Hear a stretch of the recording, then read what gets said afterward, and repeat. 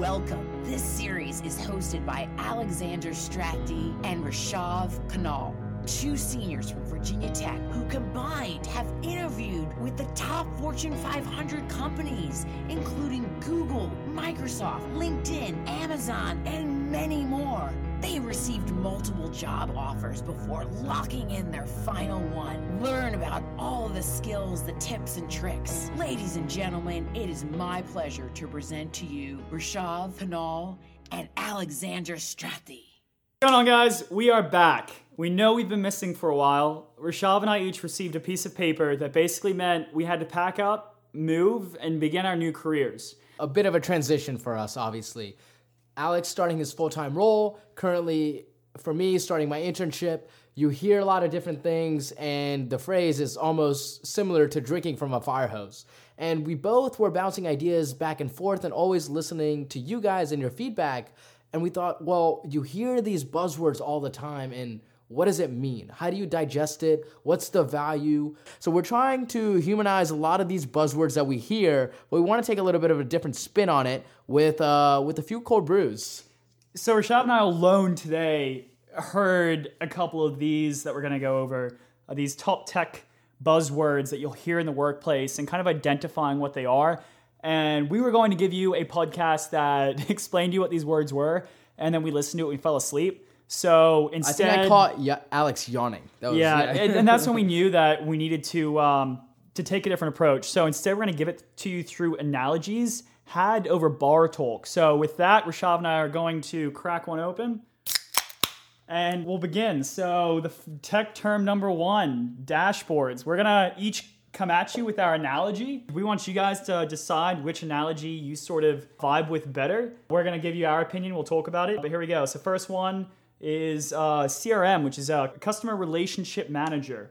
Rishav, what's your analogy? So I think Alex already lost off the bat. It's actually customer relationship management. So anything he says, probably not credible from now on. Hey, drink. I guess he's got to drink to that. But so, if you take your small, I guess when we stick to the theme of bar, your small bar business owner, he can probably provide a lot of high service because he has that strong personal relationship with his customers. He only has 50, so it's not very hard to remember. I'm waiting for the analogy here.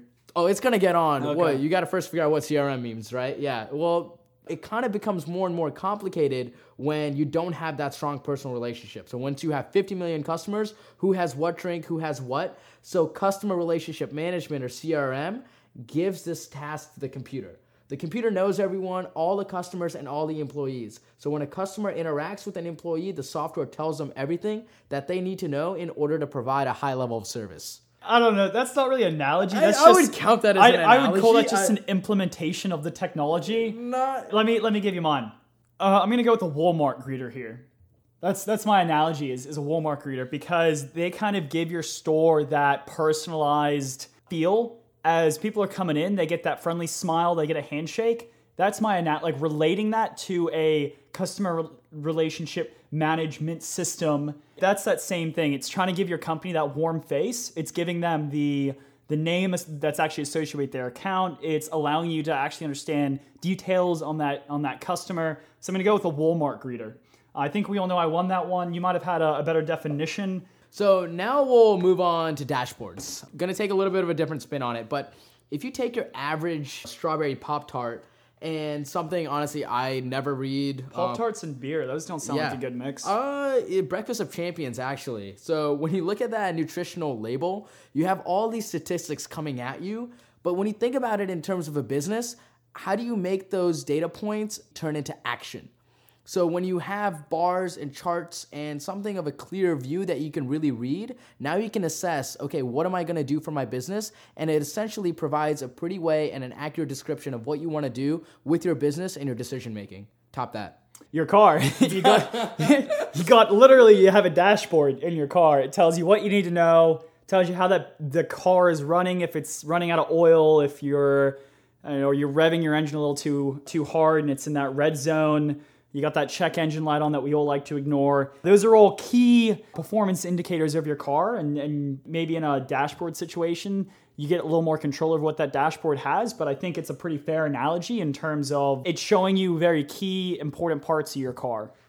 The cloud is basically just off-site handling of your information, your data. It's also known as infrastructure as a service, which basically when you have a ton of data coming in from your customers on a month-to-month basis, and that changes month to month, you don't know how much data storage you're going to need. Instead of going out and buying a ton of servers that house your data, you can just, which then the next month when data's slow, that's just kind of wasted. This way, you could pay if that's your plan on a month-to-month basis. You don't have to pay for installation of that data maintenance on site. That's what the cloud is. It's basically just, it's not that it's actually in a cloud, but it's actually just stored on servers and databases that aren't local specifically to maybe your site. So into the analogy here, I have renting a beach house that, someone else has to own it for the rest of the year. So that way, instead of you owning that beach house for that week you're not using it, you get to go and just rent it for that week when you need it. So beat that, Rishav. Well, I like my chicken sandwiches, so bear with me here. But you think about going to the best restaurant that serves chicken sandwiches, Chick-fil-A, of course. So you tell the waiter, you want a chicken sandwich, and the process of making the sandwich happens in the kitchen. And lastly, the sandwich is brought to you. You could have made the sandwich yourself at home, but with the cloud or the restaurant, you don't have to. So basically, cloud computing is moving resources off your physical hardware and providing it into a provider's hands. Double repetitive definition. I waved the white flag on that one. No, I think that was good, Rishav. All right, next one, UX, UI, user interface versus user experience. So I'll start with this one. You got a puppy, right? You're going puppy shopping, and you're at PetSmart, and you see it in the cage, and you have its physical features. You play with it for maybe 10 minutes. You see it has big paws. It's fluffy. It's got those big eyes that draw you into it. I promise I'm going somewhere here. We get it.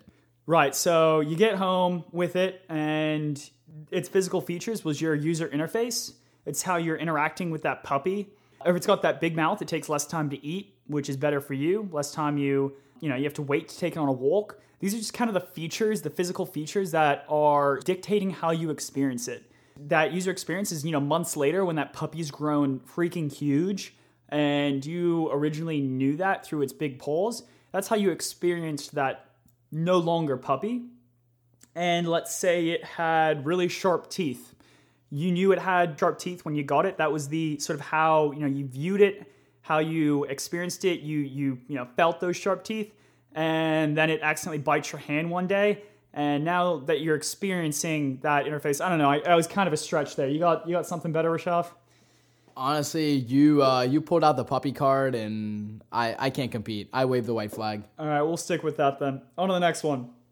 Databases. Rishav, what you got? So, as we all know, kind of databases is the backbone of most of the world at this point. So think about the ingredients that make up this beer. A database is a place to store those ingredients. It houses that data. So when people talk about SQL or structured query language, it's how you talk to that database. That's very relevant. I'll just admit defeat now, but I'll mention mine anyway. It's your pantry. If you're trying to bake a cake, you got your sugar, you got your flour. I don't know what else goes in a cake. I don't think I've ever baked a cake before. But basically just that place that holds all the things that are important to what you're trying to do. That's my pantry analogy. Obviously, Rishav waved the white flag to you on that one. All right, this one's going to be a little bit more probably wordy, but let's go into it. Blockchain. All right, I'm not ready, but let's do it. So for this one, we're just going to save you the technical definition because we also don't want any of our tech friends to yell at us, but we have some very high-level analogies that we think will help you just understand the concept. So we're just going to go right into the analogies. Rishav, what's your analogy? I'm going to kick it back. Safety net here. I'm going to use my Pop-Tart analogy there. Let's say you want to sell your Pop-Tart. Currently, you'll use a platform, I don't know, what do you sell individual? eBay, which acts as an intermediary between... I wouldn't buy a Pop-Tart on eBay. Well, you never know. But it acts as a mediator between you and the person who you want to sell. And the payments might be processed via some bank, which will cost you and the other person some money. Now, because of blockchain, you'll be able to sell your Pop-Tart to that person without actually involving eBay or any other bank in between. It's kind of blockchain explained on a very basic level. It's cutting out the middleman. Let me make that more basic for you. Scoreboard at a little league football game. You got tons of really... Wait, is that a thing, little league football games? Pee-wee. League. It's yeah, Pee-wee. He's Australian. So. You can tell I ran in high school. Pee-wee football. All right, so you got a ton of competitive parents who would kill to put 7 points extra on the scoreboard for their team, right? And for their little son, little Joey, to be able to get a trophy that season. Now, the reason why there's one scoreboard that everyone can see, no one can change that scoreboard without everyone else noticing. It's not like some parent can go up there and just change it for their advantage. Everyone can see it. It's the same thing with blockchain. Everyone has this distributed ledger that's identical to everyone else. So no one can go and change something without everyone else seeing it. That's our analogies for blockchain. I think mine's a little more simpler. Data mining. Data mining. Rashad, why don't you take it from here? Yeah, data mining is basically finding patterns in a massive, large amounts of data. So it's more or less an example right now that I have than an analogy, but Target actually was able to discover weird patterns and found out that a girl was pregnant even before she knew and her dad knew because they uncovered buying habits of consumers months before, and it turns out months later they became pregnant. Why were you specific about her dad? Well, okay, that's this conversation. So I guess I was like 3 steps ahead there. But basically, her dad was furious with Target and got the mail, and he's like, "Why are you sending my daughter all this crap that doesn't involve her?" Months later, 9 months, paid attention in bio, come to find out she is pregnant, and he went back to Target and actually apologized. So okay, all right, that makes sense. way to check me on that. That's all right, sure. So my data mining is when you meet someone, you usually have an impression of them within 60 seconds, and I kind of think that's your own personal intense data mining. You're seeing if they're, what's their expression on their face? Do you like their eyes? Is their hair let go and not really well maintained, or is it pretty sharp? What are they wearing? You're collecting a lot of data points really quickly that can get kind of messy. And if someone asks you, like, okay, well, why, when you walk away with your friend, you're like, I didn't like that guy, and ask you why, you can't really narrow it down to one thing because it was just a lot of data that came at you at once. So that's my analogy for data mining. Pretty good analogy, yeah. Right? I think I'm going to take the win on that one. all right, fine. I'll give it to you. you and your dad. Right? Yeah, Internet things. Yeah, let's do it. IoT, as they call it. So the idea here is that lots of things in our homes could benefit from becoming a little bit smarter. Take my utopian society here, where a George Foreman grill that's kind of linked to my alarm clock so that my grill is always ready for my turkey bacon whenever I wake up. And notice how I said turkey bacon, because unpopular opinion, I actually prefer those over regular bacon. You still have an alarm clock? That's the part I'm stuck on. So basically, it's the process of putting a computer and Wi-Fi connection into everyday things. Yeah, like you said, just putting technology in crazy freaking things. I kind of just wanted to come up with, because I didn't really have a good analogy. Don't have a love for turkey bacon like Rashad does, but I came up with the top 3 that I heard about. There's a blanket that you can, kind of like a pad that you can put on your girlfriend/boyfriend, and you can control a PlayStation through massaging your boyfriend/girlfriend. What? Yeah, and so like your hand movement on that pad will cause interaction with the game, but also your significant other will get a massage. So I guess there's a way for all those Fortnite players out there to stop disappointing their significant other. Get yourself one of those pads. That one was crazy. Second one, I know this one's kind of just useless, but an umbrella that gives you a rain forecast. That's kind of helpful, actually. But if it's already raining, do you the only reason you would have an umbrella is because it's already raining. So what information could it give you that you don't already know? I like the affirmation. So, it's raining. Okay, I might as well take it out. Right. I don't know. Last one I have here is, I thought this was kind of funny. Like a belt buckle that's like, all right, this is getting kind of stretched out. It's time to lose some weight. I love that. Yeah, that was the third one there. So it's just kind of like putting technology in some pretty crazy things. 2 more. Speaking of weird tech things, let's dive right into it. AR and VR, augmented reality and virtual reality. When you think of AR, I guess we're sitting in a bar, right? And we've all been there. We've been so broke, can't afford to buy a beer. Imagine you pull out your phone, you hover over the table, and suddenly a beer appears. That's basically augmented reality, is overlaying something on your environment. Whereas virtual reality, you put something on a headset and the world is surrounded by beer. I don't have a good one for that. I'm just going to give that one to you. Let's move on to AI, machine learning. This one's just an easy, not even analogy, is Alexa. She'll ask you sometimes if the information she gave you is actually helpful. And that's machine learning, is because your answer is going to change how it interacts with another person who asks it that same question. If you say that information wasn't helpful for, asking what the forecast is for tomorrow, and it tells you who in Major League Soccer is playing, and then it asks you if that information was correct, it's going to take that question next time, and it's not going to give that answer, which rightfully shouldn't, because then Alexa probably wouldn't still exist as a technology. But that's machine learning. There's a couple different AI sort of definitions that people use. Everyone, especially everyone in the tech space, kind of claims to have AI or sort of be somewhat involved with AI, but that human, replicating the human sort of general, I'll go with sort of a Sam Harris definition here.